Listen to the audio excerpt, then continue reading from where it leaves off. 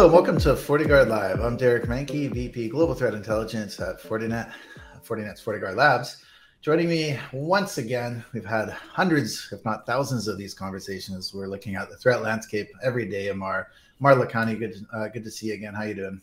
I'm good. As they say, another day, another ransomware dollar. And another face. You're the man of a thousand faces as well, aren't you? Absolutely. I got my winter beard going on right now. It's good to see you. Look good. So let's go back. It's been a while since we've talked about ransomware, but it seems to be always topical. I mean, we've been following this for over a decade, right? Since it came out in 2010, and just wanted to kind of reflect on the year and see, for a snapshot where we are today, how it's evolved. We've talked about a lot of different things with ransomware in the past, right? Like ransomware becoming more aggressive, more targeted. We've seen the playbook expand to double extortion, triple extortion techniques. And then, more recently, the use of, or the incorporation really of wipers into ransomware. So what are you seeing with wipers and ransomware? Yeah, so first of all, Derek, I think the ransomware attackers are getting more and more creative in ensuring that the ransom gets paid, the payments have settlements behind them as well. So wipers are a new way of, I wouldn't say a new way, but another way of ensuring that attackers get away with the attack. It seems like a couple of years ago, most ransomware attackers and most ransomware threat actors were staying away from wipers. And I think mostly because they wanted to make sure that anyone that paid the ransom felt good about paying the ransom or wouldn't hesitate paying the ransom. And then I think we started seeing kind of an evolution of wipers where, people really just wanted to see the world burn. They didn't really care. They're like, we're going to attack you, for the heck of it, and we're going to cause you some pain. And now threat actors are realizing, I can ask for ransom, and now I can probably protect myself against, some sort of, forensics now, because once you have a wiper and there's no data to analyze, basically forensics is much, much more difficult. Yeah, absolutely. It's a very interesting use case for the wipers too. In fact, we just released a blog of another ransomware turned wiper. So it's another indication of what we talked about, going back to the predictions of these targeted attacks and things that wipers used to be used in the APT realm exclusively, but now we're starting to see in the case of ransomware for, like you said, forensics purposes, essentially covering the tracks, and then the other use of basically using it as a threat, as a weapon, right? When it comes to showing that they mean business. The other thing too, so you mentioned the settlements, right? I mean, like, the name of the game for attackers is obviously trying to profit more, to try to get more settlements. We've seen the monetary, effectively the amount of money that people are paying for these ransoms are going higher, because if you think about what the attackers are doing on their end, this is a business to them, and the victims are their customers, right? They want to grow their customer base, and they're focusing on the bigger fish themselves, and they want to be more engaged with their customers, right? Yeah, absolutely. Attackers want to get paid. The threat actors want to get paid fast and as efficiently as possible. I personally think it's actually one of the reasons why attackers kind of stopped moving towards Monero, which is a cryptocurrency that has privacy built in. That's very, very difficult to track, versus like Bitcoins, which are, if you make mistakes or, it has a public ledger, it's very easy to track, but it's very hard to get millions of dollars in Monero versus, millions of dollars in Bitcoin. So I think attackers, we kind of saw this shift in, attackers using other types of cryptocurrency. Now they're like, I want to use Bitcoins. They're easier to get. Anyone can get them. We can get paid millions of dollars. We can get our money fast. And of course, it's much easier for attackers to change that money to do like money laundering or to do other types of conversions as well. So they can take that cryptocurrency and change it into real world usable money much more easy than other types of cryptocurrency. Yeah, absolutely. Another sort of phenomenon that we're seeing is this service engagement too. So we talked about how they want to be more connected with the customers, and we've talked about this with the ransom as a service model, right? So some of these, as we know with ransom as a service today, it wasn't the case 10 years ago, because 10 years ago it was the PPP model, PPI, pay per install. It's like, hey, go infect millions of systems, you'll get a small cut of this, right? So it was literally like thousands of people signing up to these PHP control panels and these programs, and that's really shifted now to the PPP, which is a pay per purchase. commission based, and it's more of a exclusive network, right? They don't have thousands of these people. There's like hundreds, if maybe not even hundreds, maybe up to 100, because they're vetted business affiliates and partners, right? Exactly. The affiliates are actually making the majority of the money these days. They're going to the threat actors. They're actually, providing. Well, the threat actors are providing the software. The affiliates are actually, doing the distribution, doing kind of the technical work on like getting the systems installed in on their victims' machines and targeting the victims. And so they're getting the majority of the payments. But when I say the majority of the payments, there's no shortage of payments. We're literally talking about like payments in the millions to like tens of millions of dollars. And so like everyone is kind of happy from the bad guys' perspective. Yeah. Yeah. And exactly that. We're talking about millions, right? 7-8 figures. That's the big shift. And it's because, again, you have these elite, quote unquote, affiliates that are signing up, that are vetted, that have years of experience under their belt now.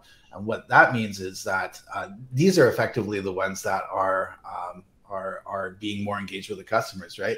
They're, because of that elitism, I think, that's feeling that they have, they don't want to deal with, they don't want to be bothered with or deal with the smaller, those 6 figures as an example, right? So they're like, hey, if they're looking for a 7-figure payment, they want to make sure that that customer knows that they mean business, right? Yeah, absolutely. You got to remember the threat actors are not only just creating ransomware program, right? They're creating evasion techniques. They're figuring out how to get past security devices and security perimeters.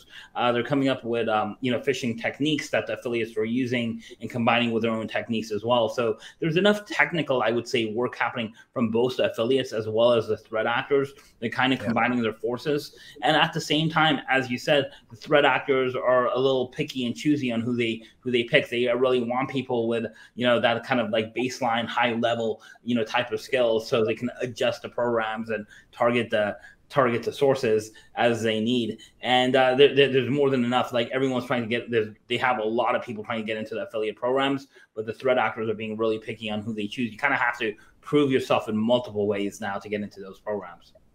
Yeah, absolutely. And I think what this means is we can expect more of this. And like the net effect of this is you have essentially the cyber mafia, as we've called it before, right? But again, like more experienced peoples, right? Like more than one that are actually launching their own campaigns effectively, right? So I know we were just talking about this. Something that you've observed is that, hey, you're actually seeing ransomware coming from a lot of different sources now, right? Not just ransomware showing up at the door, but through botnets and other things like this as well. Yeah, exactly. From botnets, from plugins and web browsers, and I'm talking about like plugins and different sites like WordPress type plugins and things like that people may use. Types of ad networks. So they're coming in from multiple sources. Of course, as you said, from botnets, phishing attacks, Office documents, self-running macros. All of that has been going on for a long time, and no shortage of that either.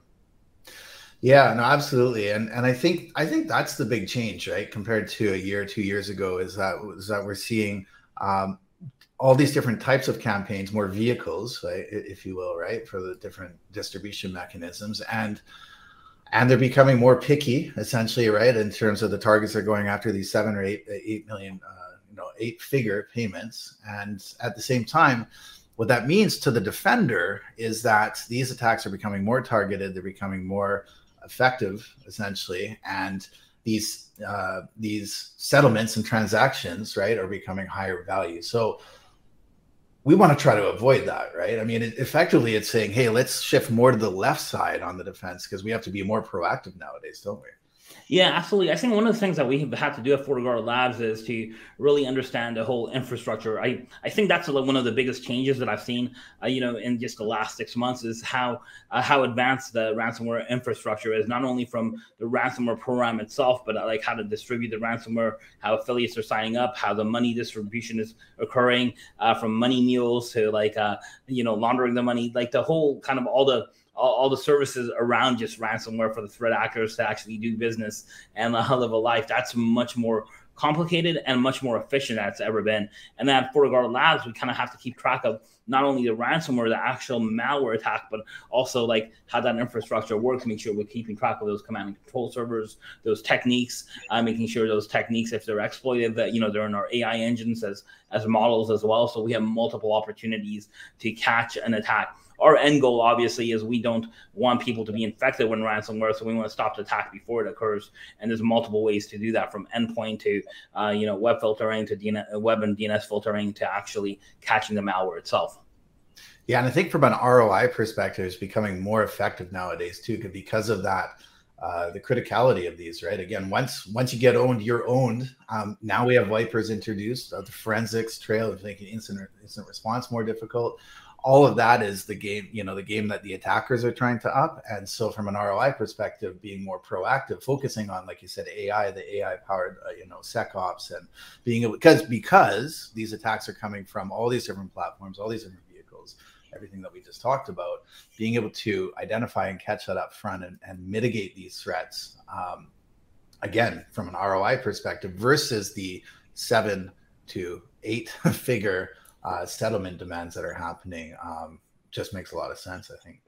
Yeah, you know, like I tell a lot of my clients that in your incident response plan or your incident response, you know, engagement shouldn't just occur when you need it. It should be like an ongoing engagement. Your incident response teams or your vendors that are doing incident response should actually already be aware, like, you know, how this process works, you know, how the attacks are changing, how ransomware is changing from just like encrypting your files to wipers, how to recover against that, how to do forensics against, you know, those types of elements. So it should be like an ongoing process that they should be really baked in, and it should, you know, being tested all the time.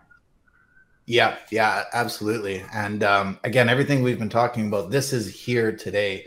I think we can expect, this isn't a one-trick pony, right? I think we can expect a lot more of this next year, can't we? Wow, I mean, it seems like they surprise us, like, on how complicated and how efficient and effective they get it all the time. The threat actors.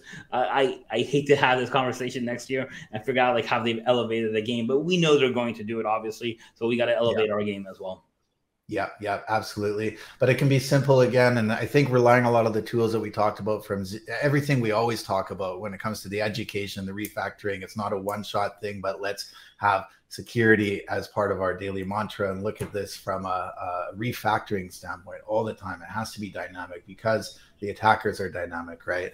But then at the same time, humans are slow. So we always talk about relying on the AI, machine learning, the orchestration and integration, all of that is, you know, more of the next generation SOC component has become very critical nowadays from a solution standpoint, I think, as well.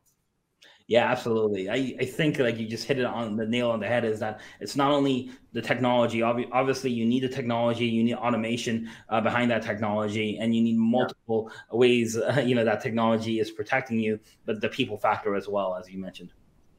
Yep. And if there's one thing we've learned through the course of our whole career, is that the cyber criminals and attackers are not going to stop.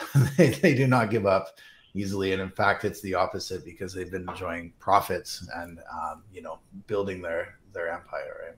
Yeah, absolutely. Why give up a good thing, right? I mean, they, for the most part, they have no reason to stop whatsoever. Yeah, absolutely. So again, lesson learned from this is we're going to expect more of this next year. We were already seeing indications of wipers being used more in day-to-day attacks, I would say, now with cybercrime and ransomware. That's a big deal, right? So again, being more proactive, have solutions and mitigation in place to avoid those settlement payments, because when it comes to settlement and payment for ransomware, ultimately, it's just putting it into the pockets of cyber criminals, and that's something holistically we can work together to avoid.